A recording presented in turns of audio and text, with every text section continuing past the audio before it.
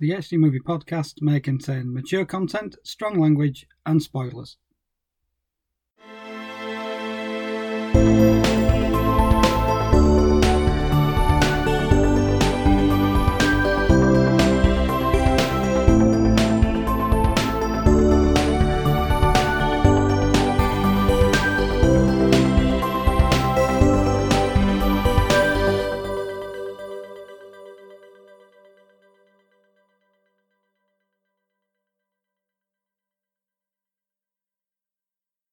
Hello and welcome to episode 123 of the HD Movie Podcast. I'm Darren Gaskell.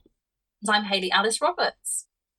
And in this episode, we follow up the weirdness of Saltburn with the grimness of 2019's The Lodge, which is brought to you courtesy of the directing team of Veronica France and Severin Fiala.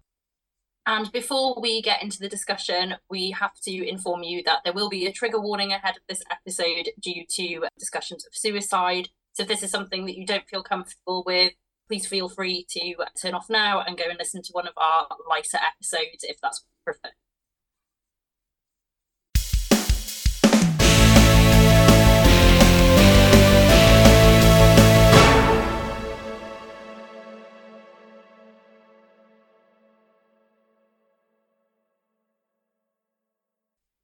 Directors Severin Fiala and Veronica France initially wowed festival audiences in 2014 with the extremely dark Goodnight Mommy. 5 years later, they followed up this feature with The Lodge. They did contribute to the Field Guide of Evil, but that was one segment of an anthology movie. So this is their feature film follow-up. Is it as grim as Goodnight Mommy? Well, we're going to get into that.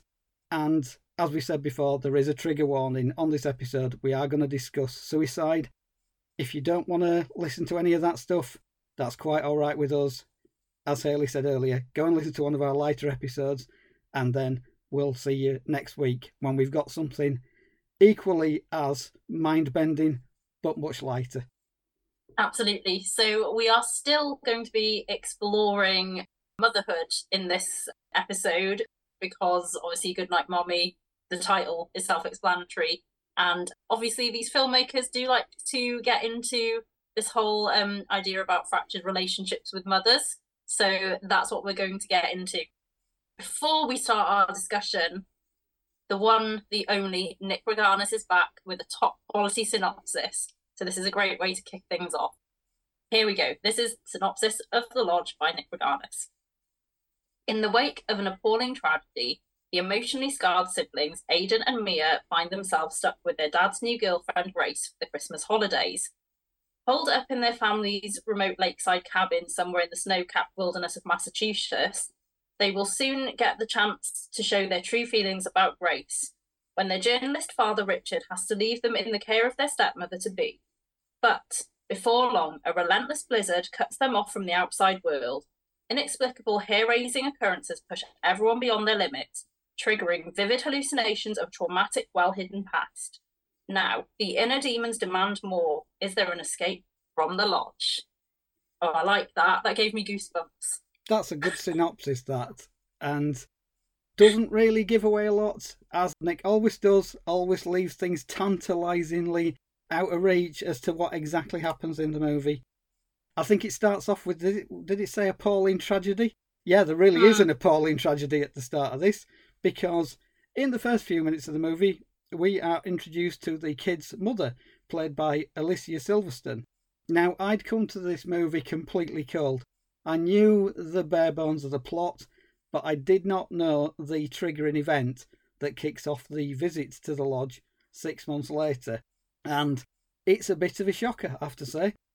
You kind of know that it's coming because Alicia Silverstone, from the start, her character appears to be spiralling into depression. But there is a moment, not very far into the movie, where she arrives back home, realising that her husband is going to marry his new girlfriend and he wants a divorce. She walks into the house, she arranges the books neatly, she sits down, she pulls out a gun and blows the back of her head off. It's extremely short, it's extremely shocking. that was the point of the movie where I was like, the fuck? That was just... I mean, yes, you kind of know that she's going to do something bad, but you don't realise that it's going to be that sudden and just that awful to see on screen. And I think the point of that is it's setting you up for what might or might not happen in the rest of the movie. And it's quite skillful in the way that as soon as that happens, I was on edge for the rest of the film because I didn't really know what was going to happen. If they're going to pull that on you, maybe 10 minutes into the movie, what are they going to do for the rest of the time? It doesn't go to those places a lot in the rest of the movie, but you're already put on edge by that sequence. Also, Alicia Silverstone, in her limited screen time, absolutely brilliant. Very much against type, playing a very troubled mother figure, a million miles from Cher in Clueless. Absolutely. This film definitely pulls the rug from underneath you quite early on. I was sat there stunned at that moment. And as you say, you can tell there is an unstableness about her character, but you're not quite sure where this is going to go. And the fact it happened so soon is very shocking. I completely agree with you there. And it makes you feel like, where's this movie going to go? Like, what's going to happen next? And one thing I really liked about it is the build-up of introducing the character of Grace, because there's all these references to her. Oh, is she going to be there? And then the dad is saying, oh yeah, I'm going to marry her. And there's this kind of ambiguity about who is this woman and who is this woman who has destroyed this family and why has she done it? And you're very intrigued to see where it's going to go next. And then you've got the two children in this film, the siblings. It's very much their story. And you kind of are feeling, are they going to be put in peril because of this woman? But the film kind of turns the tables on the audience a little bit. And it's very clever in what it does. On the whole, I really did enjoy this film. I did get a lot out of it. But at the same time, I was left feeling like I wanted a bit more, just a bit more depth, a bit more dialogue maybe, just to kind of establish things a bit more. Usually I don't really demand for exposition in films, but I think this one just needed that little bit more to keep me more invested. But the build-up and the atmosphere in this film, technically it's a Christmas film. We could have easily done this for Merry Podmas, but didn't get there in time. I think this dropped on Netflix either just before Christmas or after. Here we are now talking about it anyway. The atmosphere of it, it's very, very cold and eerie and icy, and it feels very heavy as well because you've got this snowy landscape and they're stranded in this lodge, and you just feel like there's this sense of no escape and claustrophobia, and as I say, the heaviness because the weather is preventing them from escaping. So I liked all that element to it. I think we just needed to establish a bit more between the father character and Grace because it's kind of left a bit vague. We know that he's a journalist and he's been looking into her background, which is very interesting. So we learn very early on from the kid's investigation that she grew up as part of a cult, a suicide cult, and she was the sole survivor. So obviously this is how the dad has met her and been drawn into her. But I think it would be interesting to explore a bit more of that because it's never fully discussed. This film is about trauma. You've got two sides of the coin where you've got Grace, who's been traumatized in her childhood, and then these children that have gone through this inexplicable tragedy, losing their mother. It's just the wrong place and the wrong time. And what's really interesting about this movie is you don't really know who the true villain of the piece is, if it is anybody, because it's basically a power struggle between the children and stepmother. And you're left feeling like, okay, who has been the bad guy in this all along? Because the children do things that is quite surprising. You're thinking the children will be the innocent, vulnerable ones. Technically, they're not. And I think, again, that's what makes this film very interesting in how it plays along. Definitely. Shades of Goodnight Mummy in how the kids manipulate the adults in this movie. But it's left very much in the air for quite a lot of the movie. As you say, you don't know who the villain is. And there's a lot of background detail to try and throw you off the scent. It's loading character development up on both sides. So you get a lot of information about the cult. You get these flashback videos of what happened in the cult. And you get details fed to you all along. which kind of steer you in the direction that Grace is going to do something bad.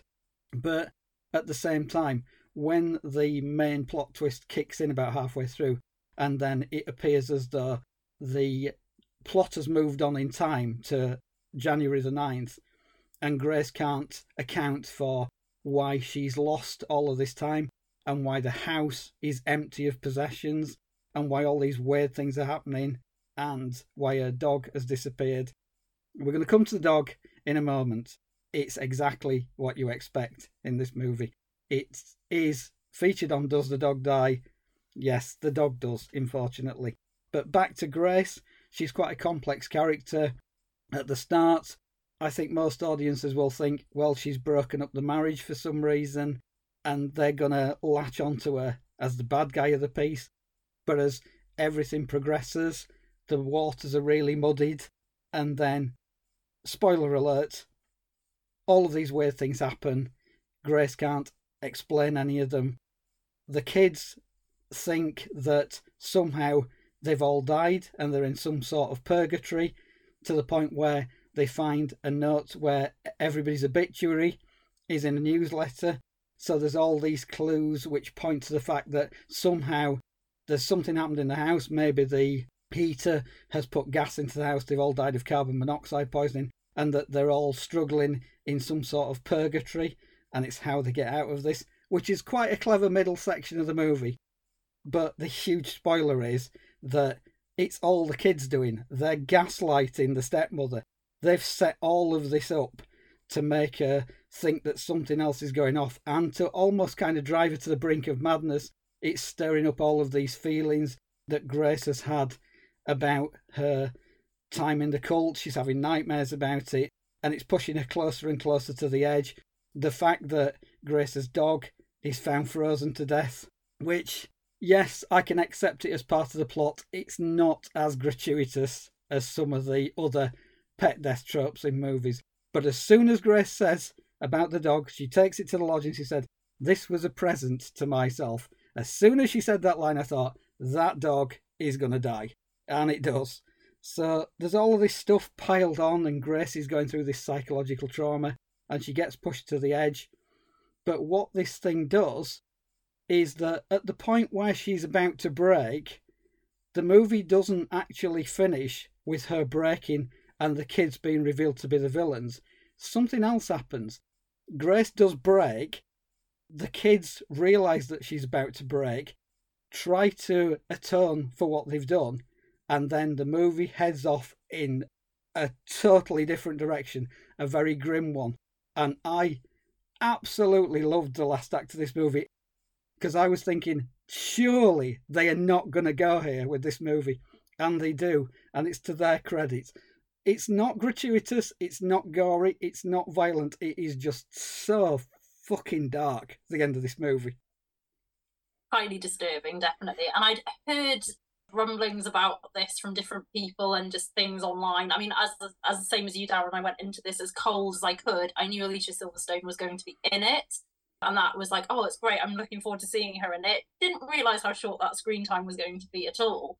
But I'd heard there were disturbing elements to it involving children as well, so I was a little bit unsure how I was going to approach this, whether I would be able to cope with watching this. But as you say, there's nothing gratuitous in this. It is just the whole disturbing psychological element. That's where it gets you, and I was completely fine seeing this. I mean, everyone has different limits when it comes to films, so if you feel this is something that would completely unsettle you, disturb you, maybe steer away. But if you feel that this is something that you can handle, go and check it out. I mean, I'm hoping that you've actually watched the film before listening to us spoil the whole thing anyway, but that's kind of my thoughts on that there. The trope was in it. I was aware that trope was going to happen. I didn't know how or why, but we like to prepare ourselves on this podcast for does the dog or any other pet die. It's kind of like you're waiting for it for a while as well. It really does prolong the tension of where is the dog and what are we going to see of the dog. And then there's also a scene where she is on the brink of mental fragility and she's obviously grieving for the dog, and we see her burning the dog in the fire. And that's pretty disturbing. And then that never actually happened. So it really does play with the audience's mind as well. It's one that, like, you're never sure what's real, what's not, and I think that's what the film's strength is. And as you say, they have destroyed this woman to such a desperate point, and they cannot pull it back, and that's what's really, really damaging about it. And you're thinking, oh my gosh, yeah. You kind of sat there reeling at the end, and the ending is rather abrupt. It doesn't leave you with much, and I think that's what I was trying to say, that I just wanted a little bit more from it. I just need a little bit more depth. But thinking about it now, it is one where you're kind of left in limbo at the end thinking, oh shit, what's actually going to happen? And you don't know whether there will be some sort of salvation, or if this is basically one of the grimmest endings to a film in recent years. And talking of recent years, this is actually a 2019 movie, and it has just dropped on Netflix in the UK. It played Fright Fest back in 2019, and we do know people that have actually seen this ahead of the game. But it kind of disappeared for quite a while, and whether that was to do with COVID or we don't know a lot about the distribution. We've tried to investigate this a little bit, but there's not really been much out there as to why this film has had such a delayed release in the UK. Yeah, certainly it played Sundance, and then they were going to release it in the US shortly after Sundance, and then it got postponed and then released slightly later in the US, and then had a slightly wider release. But as far as the UK was concerned, I mean, we're talking about early 2020, and the US release was kind of done and dusted by the time that COVID hit the UK. But normally, I think they'd have been looking for UK distribution about the time COVID hit. And COVID hit for quite a long time, and the cinemas closed, and there wasn't a lot going off in terms of releases. And then they opened again for a little bit, and then they closed again, and then they opened again, and then they closed again. And so there was all this going on. And I think, unfortunately, this just got lost in the shuffle. And eventually, they probably just thought, you know what, this is too late now, the time's gone, and we're just going to have to put it out somewhere else. But it hasn't really showed up a lot at all in the UK. I think it may have got a disc release, I'm not sure. I saw it on Sky Cinema. It was on Sky Cinema a few months ago, so I got it from there, but now it's on Netflix. But considering the word of mouth that this film got, and the fact that festival audiences took to it quite a lot, it is a bit of a shame that this just kind of vanished over here. And is only really getting some recognition now. It's getting a lot of recognition because people that normally drift into horror movies on Netflix think, oh yeah, 90 minutes of a good time, few jump scares, some people getting chased around a house. This is a completely different prospect. People that come to this sort of movie who are only into normal multiplex mainstream horror, and there's nothing wrong with being into normal multiplex mainstream horror, that is a good place to be, but if you're used to going to cinemas and seeing teens chased around in a movie that has, you know, a little bit of gore and a couple of jump scares, and then at the end, everything's all right, villain's dead, maybe there's a bit of an open ending for the next one, they might be setting up a franchise, but that sort of thing isn't where The Lodge pitches itself. And I can see a lot of people coming to this and thinking, oh, it's going to be kind of a ghost story. Well, it kind of is, but there's a lot more going on than that. And the ending is basically going to wreck the evenings of quite a lot of people who have seen this. But for people like us, who like this kind of horror movie and like this kind of darkness, it's nice to see something like this turn up on a platform like Netflix, where people are just expecting one thing and are given something completely different. What it does have is great performances. If you don't like the darkness and you don't like the ending and you don't like the way it goes, there's still really good performances in this. Specifically, Riley Keough, who is Grace, the cult survivor.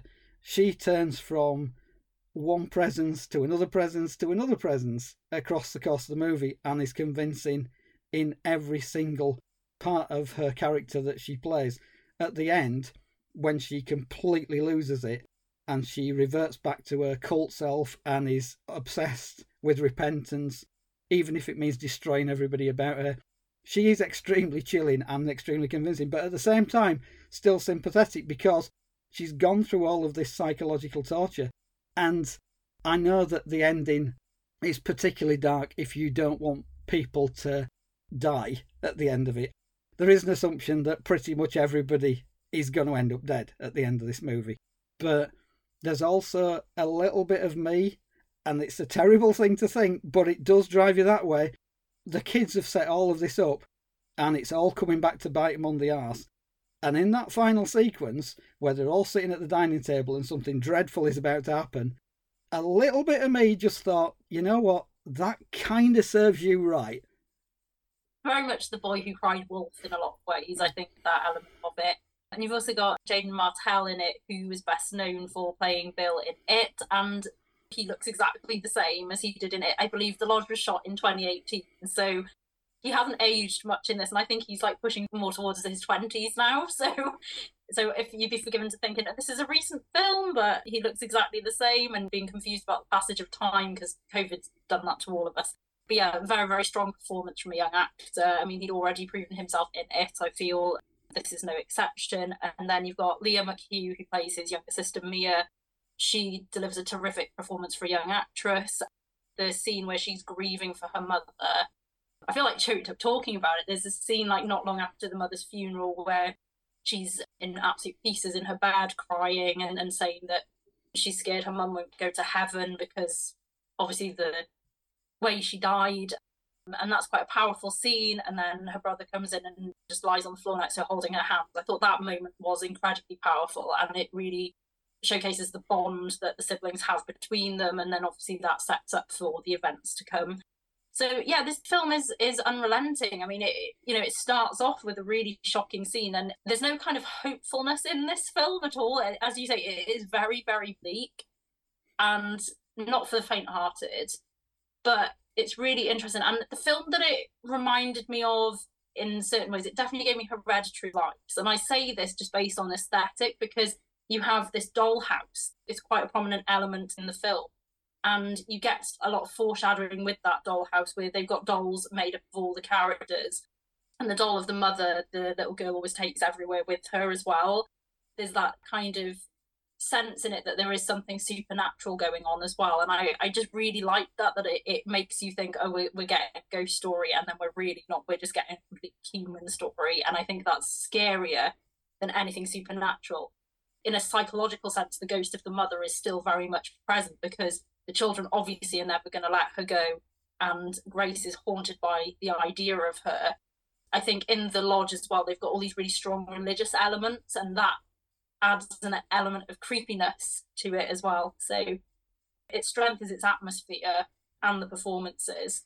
I really did like this film, but I just wanted a bit more, I think, as I say, exposition. And I know that's probably a weird thing to say, because you should leave more up to your imagination, but I just think I wanted a bit more conversation. But I think that's the whole thing. The whole breakdown in communication between these characters is what sets these events rolling. So again, maybe I'm just being slightly nitpicky, but understanding what the film actually wanted to convey. Yeah, and I think it does go out of its way to not confuse the audience, but to give them just enough information that they can make a whole set of inferences about it, but not enough information to know exactly what's going on. And having pulled the rug out from under you with the suicide of the Alicia Silverstone character, then they go to pull the rug from under you at several points along the movie. Yeah, they cheat a little bit, I think, because there are certain things that they don't tell you, and it's more of a surprise because you're not given quite enough information to work out what's going on.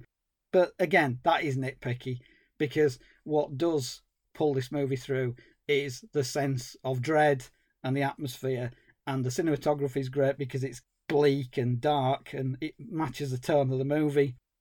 As we've said, performances are absolutely fantastic. And it does have Chekhov's gun in it as well. You know, the Chekhov's gun rule, where Chekhov said that if you have a rifle on the wall in the first act, then somebody has to use it in the second or third act. There is a literal gun in this movie. And as soon as you're shown this gun and there's a bit of a demonstration about who's going to fire it, you kind of think, if nobody uses this gun in the third act, that's going to be either a massive bit of misdirection or something that you're led down the path of during the plot. Won't really say where the gun comes into play. It does eventually, because you kind of know that something bad's going to happen. And that's probably the only predictable thing I thought about this movie, because there's a point at which where there is a gun being waved about, and I was just thinking, I can pretty much predict where this gun is going to go off, and it went off at exactly the point that I expected it to. But that isn't to take away from the rest of the movie, because this movie had one predictable moment in like 108 minutes. For people who like slow burn horror movies with decent character development and atmosphere over jump scares, which is basically me, yes, you could have put a couple of jump scares in, wouldn't have made any difference to this movie. It's reliant on building up tension and atmosphere and having things jump out of wardrobes and having dream sequences where somebody gets killed and then wakes up and they're not dead. That would have cheapened this movie for me. It doesn't need any of that sort of stuff. Very much like Goodnight Mommy. Goodnight Mommy based a lot of its scares on the atmosphere and the general dread. It doesn't have a audience sickening moment like Goodnight Mommy does, which I'm absolutely fine with. I do remember seeing Goodnight Mommy at Celluloid Screams, and there is a sequence in Goodnight Mommy involving super glue, which is absolutely disgusting. The removal of this particular glue is done via a process where you see how they're going to remove the glue, and then there was kind of a silence in the audience. Now, if you're going to get a horror movie audience go silent, you know something bad's going to happen. And then there was a huge groan that went across the audience when they actually removed the glue. I'm just priming you for if you see Goodnight Mommy. It's a really effective moment, but it's absolutely disgusting, and I still remember it now. You don't get a moment of that impact in The Lodge, but again, doesn't need one because it's building up steadily to this reveal at the end, and what a reveal it is. Fantastic. I really did like this movie. It's not for everybody. I think people might get put off by the lack of action in it, and it does feature character over carnage, because you're not going to get people getting chopped to bits every 10 minutes, because that's not what this movie does. However, for anybody that's a bit more patient and likes a bit more quality in their horror and is willing to go along with the very strange stuff that happens in this movie, then I think it's well worth seeing. And I'm quite glad that Netflix have picked this up, to be perfectly honest, because say what you like about Netflix, but it's not really their sort of movie, The Lodge. With the sort of stuff that's on Netflix, especially in their horror section, this is going to stand out for any number of reasons. But I'm glad it's there, and I'm glad people are going to get an opportunity to see this, because I think it's a rather fine movie, and it's from two directors who know what they're doing and know how horror should work, and have presented it in a very low-key but quite disturbing way. Definitely. Full agreement with all of that. Yeah, and it's gaining some traction because people are talking about it in work. Have you seen The Lodge? Which is just great. And we've had the same response with Saltburn as well. So people are actually approaching these more challenging movies, and I'm really loving that. And very much like we said about Saltburn, this is another film that leaves a lot up to the audience to decide. It doesn't completely spoon feed you, so you're kind of left deciding who you think was to blame. I've just been reading on the Reddit threads, as I do, big fan of Reddit, just can't get enough of Reddit. Someone even pointed out on there that is the dad technically the villain of the piece, because he's the one who's set all these events in motion by leaving his wife for somebody else and then putting his new partner in a really difficult position, not taking his kids' feelings into account. There's very much a coldness to his character as well. And I mean, we talk about doesthedogdie.com or doesthedaddie.com. There needs to be a website for this, but spoiler alert, yes, he does. And that was the predictable moment. And I was kind of in two minds about it. Did I want him to die or not? Or did I want something more from that? Because I think it was an easy get out just to get rid of his character. But I suppose it alleviates the children with no protection whatsoever. And that's how we get onto our dark ending. So I do get it, even though that moment is highly predictable.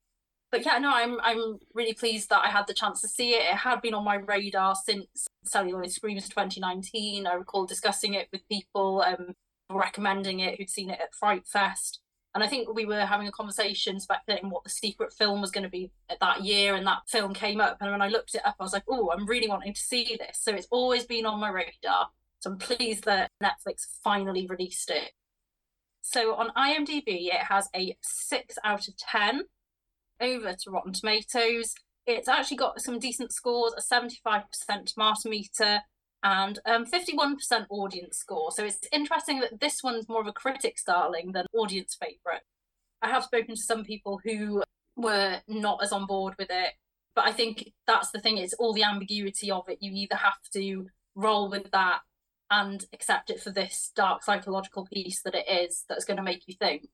But if you're wanting something, as you said, that's a little bit more paint by numbers and jump scary and supernatural, it's not that kind of movie. So very much like you, I'm really glad that I've had the chance to see this. And it's one that I don't know if I'd ever repeat watch, but I think it is one that you should just see once without any spoilers. So as I say, hopefully you've watched this, then come to the episode. Yeah, because otherwise we've just blown the end of the movie for you. I mean, we do say at the start there could be spoilers, so we're not saying, oh, by the way, come and listen to our discussion about this movie. Oh, by the way, we've just blown the ending for you. You know, you do go in expecting us to talk about this, including the ending. I do think that it is more of a critics movie, and that's not to cast any shade on the audience at all, but I think critics are going to like this because they're going to hook into the character development and they're going to hook into the ambiguity, as you say. This is the sort of movie that critics can discuss afterwards. It's like, who did this? Where did this happen? How did this get triggered? And for some audiences, that isn't what they want to go in to see a horror movie for. They just want to have a roller coaster ride.